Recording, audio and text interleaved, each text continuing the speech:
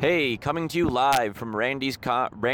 It's the 2018 Good Brews, Bad Views post-Gen Con report. Woo, Gen Con! Gen Con! So, Miss you, Ryan. we miss you, Ryan, yes. Ryan was unable to join us this year at Gen Con, but we have me, Max, James Thorpe, and frequent guest of the show, Randy Fisher, who are currently occupying this car. Also, friend of the show, Steve Cuff, made an appearance at Gen Con and brought us a whole hell of a lot of raised grain beer. Thank you, Steve.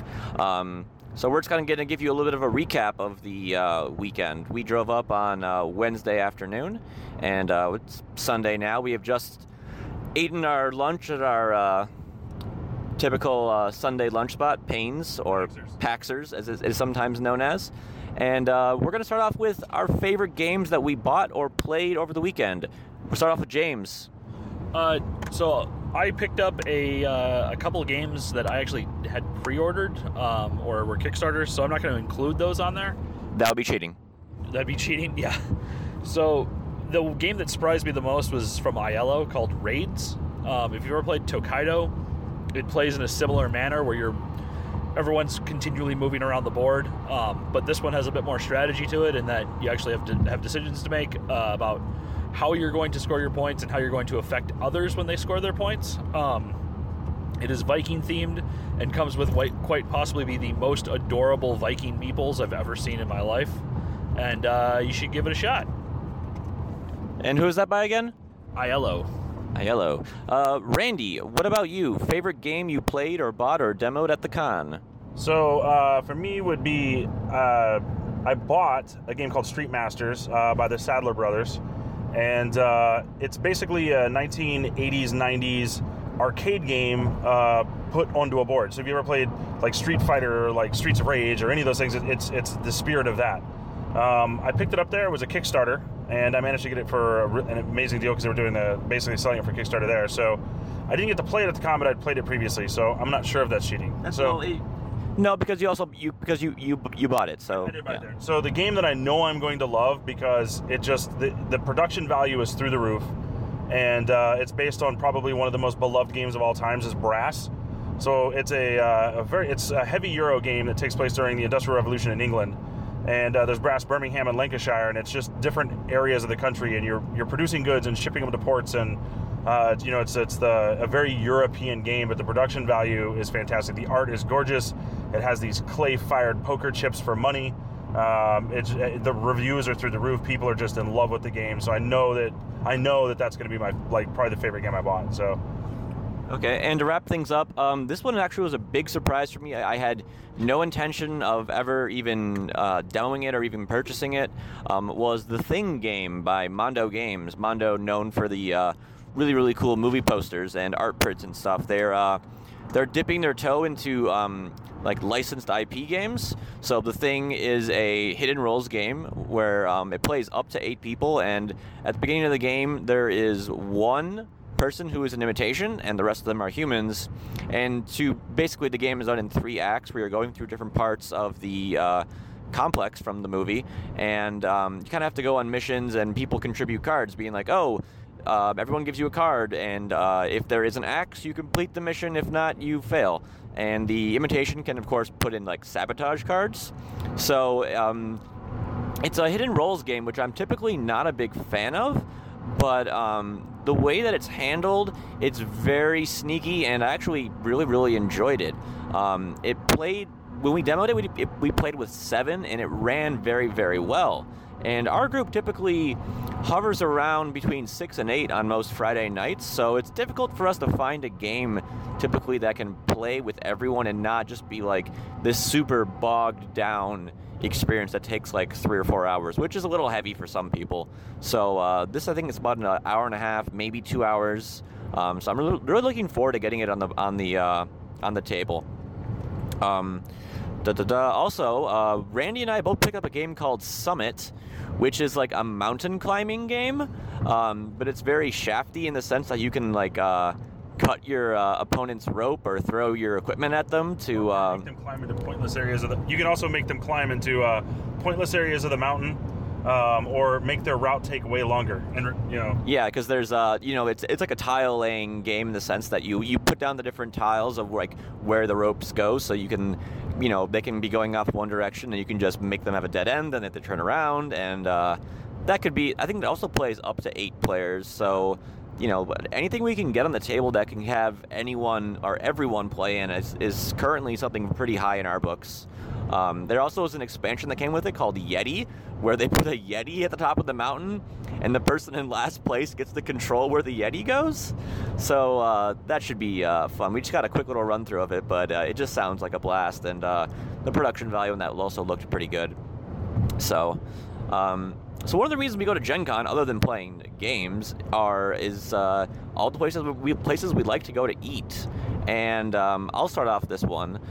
Favorite place that we went to eat this time will be the Indian Star Restaurant that we went for lunch on Saturday.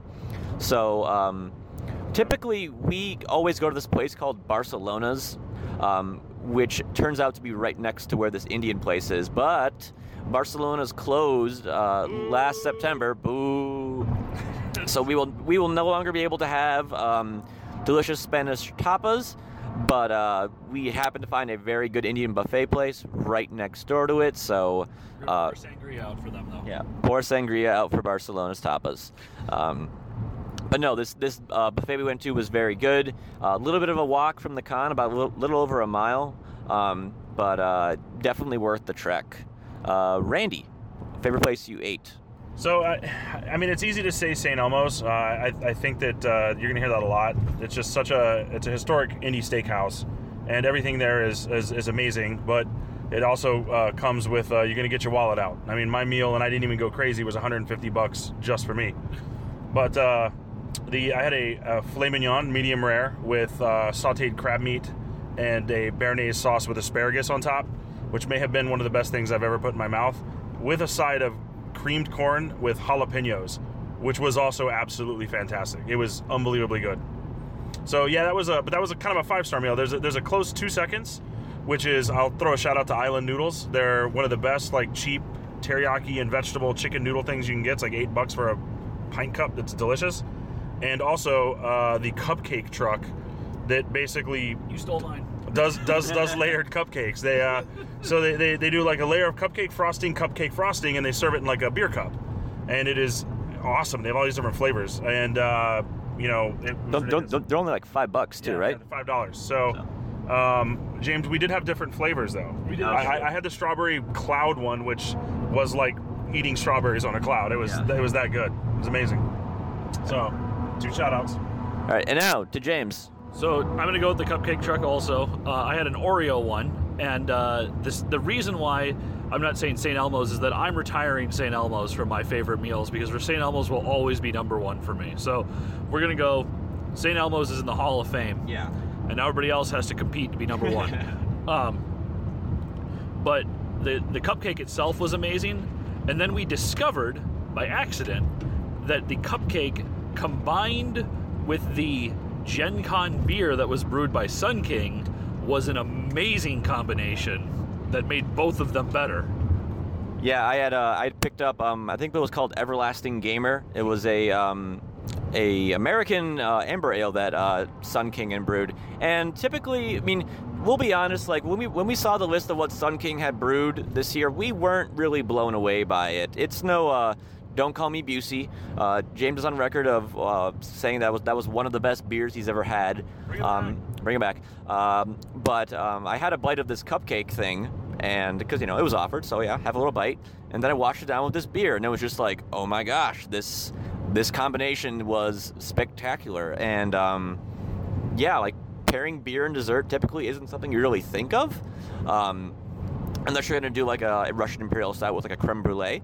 But no, this was a very wonderful discovery of pairing a cupcake with a amber ale, which itself was pretty good for an amber. It had a little more body than I was expecting, and a little bit of a hop backbone. I wouldn't call it hoppy, but definitely had some hops to it, which kind of made it stand out from a lot of other ambers. So last but not least, or just some kind of open discussion here, let's talk about our favorite Gen Con moments, or just, what you really enjoyed about the con in general. So, Randy. So mine was actually not doing very much. Typically, and that sounds weird, but typically I overschedule myself, and I find that I don't get to do as much as I want to. I'm exhausted. I don't sleep much, and that while I have a blast, I'm usually trying to stay awake driving home, and that I'm completely worn out, and it feels like I need a vacation from the vacation I just took. This is not the case. I scheduled just a few events. I got to see everything I really wanted to see. I just wandered around, took it easy. So that was kind of the overall theme of it. But a couple of standouts was I grew up with miniature schnauzers, and there was one that was wearing a Gandalf hat running around, which was the star of the show. If you look at any Gen Con pictures, and I have this year a lot, he's in all of them. People just love the dog. I thought it was really cute. Yeah. That was the first time I've seen a dog like at Gen Con who wasn't like a service dog. Yeah. So and the dog was super well trained dog, because he was following all the verbal commands. Max and I saw a little kid in a pop top chainmail outfit, which was really well done. Actually, it looked like chainmail, and he seemed to be having a good time. I thought that was cute. Yeah. And then I guess kind of the last thing too was it just seemed like the convention had its business together even better than ever this year. Even on its busiest day, the vendor hall never felt super crowded. The hall never felt super crowded. Lines were under control. I mean, there were still really long lines, but it wasn't a crowd press. I didn't feel like I couldn't move around like I had it sometimes in the past. So that was really well done on their part. So, yeah, I will definitely agree with that. In the last couple of years, they've definitely stepped up, like how often they're like managing the restrooms or widening like the key veins of the key aisles in the vendor hall, as well as managing like where people should go for doing cosplay photos. Like they were very adamant about not doing photos in the vendor hall, because that can get really just bottlenecky if you see if you see a lot of people you want to stop and take photos of. I definitely took a lot less photos in the vendor hall this year in comparison with a couple years ago. My I think favorite like Gen Con moment was actually like I got to hang out with a lot of our podcast friends. I got to hang out with Noah from Maple Syrup Blood Money. I got to hang out with Spencer, Caleb, and Ross from the Mix 6. I got to meet Rob, who I'm not even trying to pronounce his last name because it's Welsh, of Orpheus Protocol.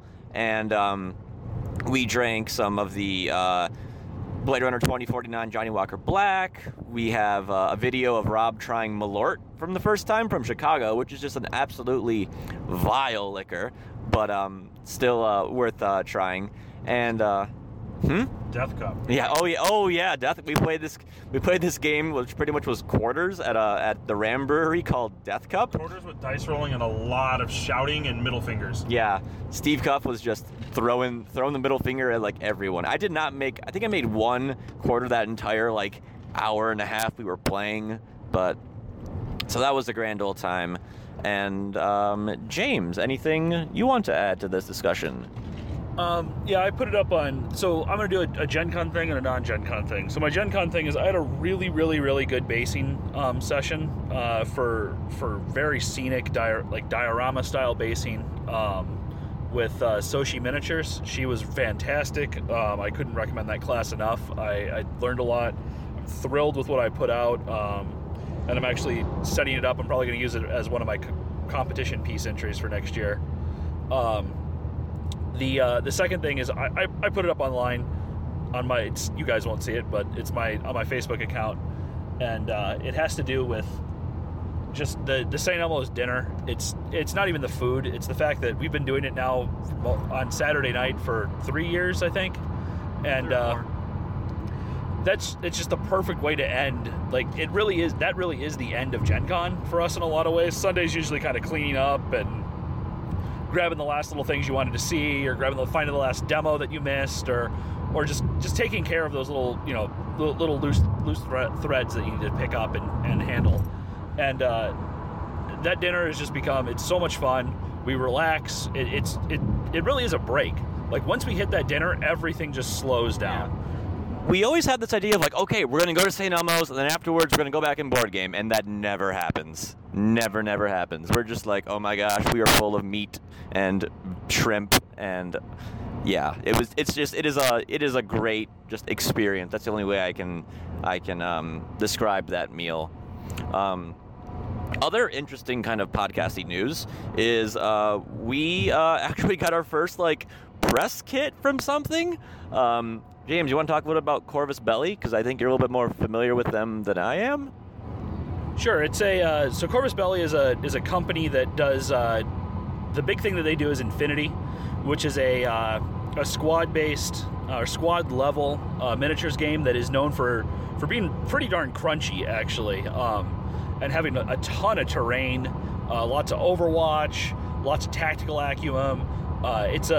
It's a game that I've dipped my toe into just a bit in the rules and looking into it. So I'm actually pretty excited to get this press kit to take a look at it further. What I like about it is that it is a game that it's $100 buy-in and you're done. Your $100 typically gets you every mini you need to play, the rules you need for your team, and all the terrain you need to play a game, which is an astounding deal when it comes to the world of miniatures, considering that I spent almost that much on a single display piece miniature that is pretty much the same size as 2 of the miniatures from one of those boxes. So you should give it a shot, take a look at it. They are, Infinity Games are on Twitch all the time. Just search for them and you'll find it. The art style is pretty unique when it comes to miniatures games, because it's not old fantasy, it's not grimdark. As somebody who loves 40K, I'm not knocking those things. It's very cyberpunk. A lot of manga aesthetics as far as some of the mech designs and stuff like that. So hard lines, those kind of things you could expect from a Japanese sci-fi kind of thing. So, but yeah, in the press release they gave us, or excuse me, press kit they gave us some minis and the quick start rules. So James and I probably will maybe play a game or 2 of it and then kind of give a little bit of a report on it. And Infinity kind of reminds me a lot. I've noticed a lot of other companies are doing this as far as the war games go, as far as it, doing small skirmish-based stuff that has a much smaller buy-in than stuff like Warhammer. Oh, excuse you. So I know Conflict 41, which is that World War II that never ended game, has a pretty low buy-in price, and then of course there's things you can buy to increase the size of your squad or what have you, but I think it's making those kind of games much more accessible to people who want to drop $200 to $300 on Warhammer or 40K or stuff like that. $300 on Warhammer Max to get into war to start. To start. Two of my robots were $300 for 40K. Imperial Knights don't count. Different thing. So I also think of a big shout out to Arc Dream Publishing. For the second year in a row now, they have paid for my badge because I've been running Delta Green games for them, and all my games went well. One player willingly nuked himself in a game where they had to retake a nuclear missile silo in Siberia. My games that I had ran that were set up at Michigan Tech went very well. People stepped in bear traps, and they always took max damage for some strange reason whenever I rolled the dice on that. So, it was, so a good time was had by all. Something I also noticed walking around the con, or just wherever I went, is there was always someone from Michigan within distance of me. Either at every restaurant, even in our hotel lobby this morning, which, Gen Con's in the Midwest, so you expect that. But when there's 70,000 people around, to consistently see someone from your state or with ties to your state, it's kind of just odd. But yeah, overall, how would you guys had a great Gen Con? Oh yeah, I had a fantastic Gen Con. I'm looking forward to. I'm trying to do more cons, but this is something I look forward to every year. It's one of those things that kind of presses the reset button in my life. Even though I light stacks of money on fire, it forces me into a forced, austerity measures for the next 2 months as I pay off the obscene amount of nonsense I bought. But it just gives me a sense of, it's just kind of great. You're with an army of your own people, And it's just one of the best things you could possibly do. One of the best places on earth. I love it. Yeah. James. Good con. Good con. Good con. Yeah, and for me, just great con. So, one last little tidbit is you haven't listened to the episode yet because it hasn't been released yet, but we have gotten our remote broadcast system worked up so we can have guests on the program who are not in Ryan's basement. So we talked with a number of people who will hopefully be making an appearance on the regular episodes of the podcast. So stay tuned for that. That's about all the time we have for right now. We're going to go listen to some podcasts as we drive in the next couple hours back to Detroit. And as always, please watch And drink. responsibly. Bye-bye. You want the 460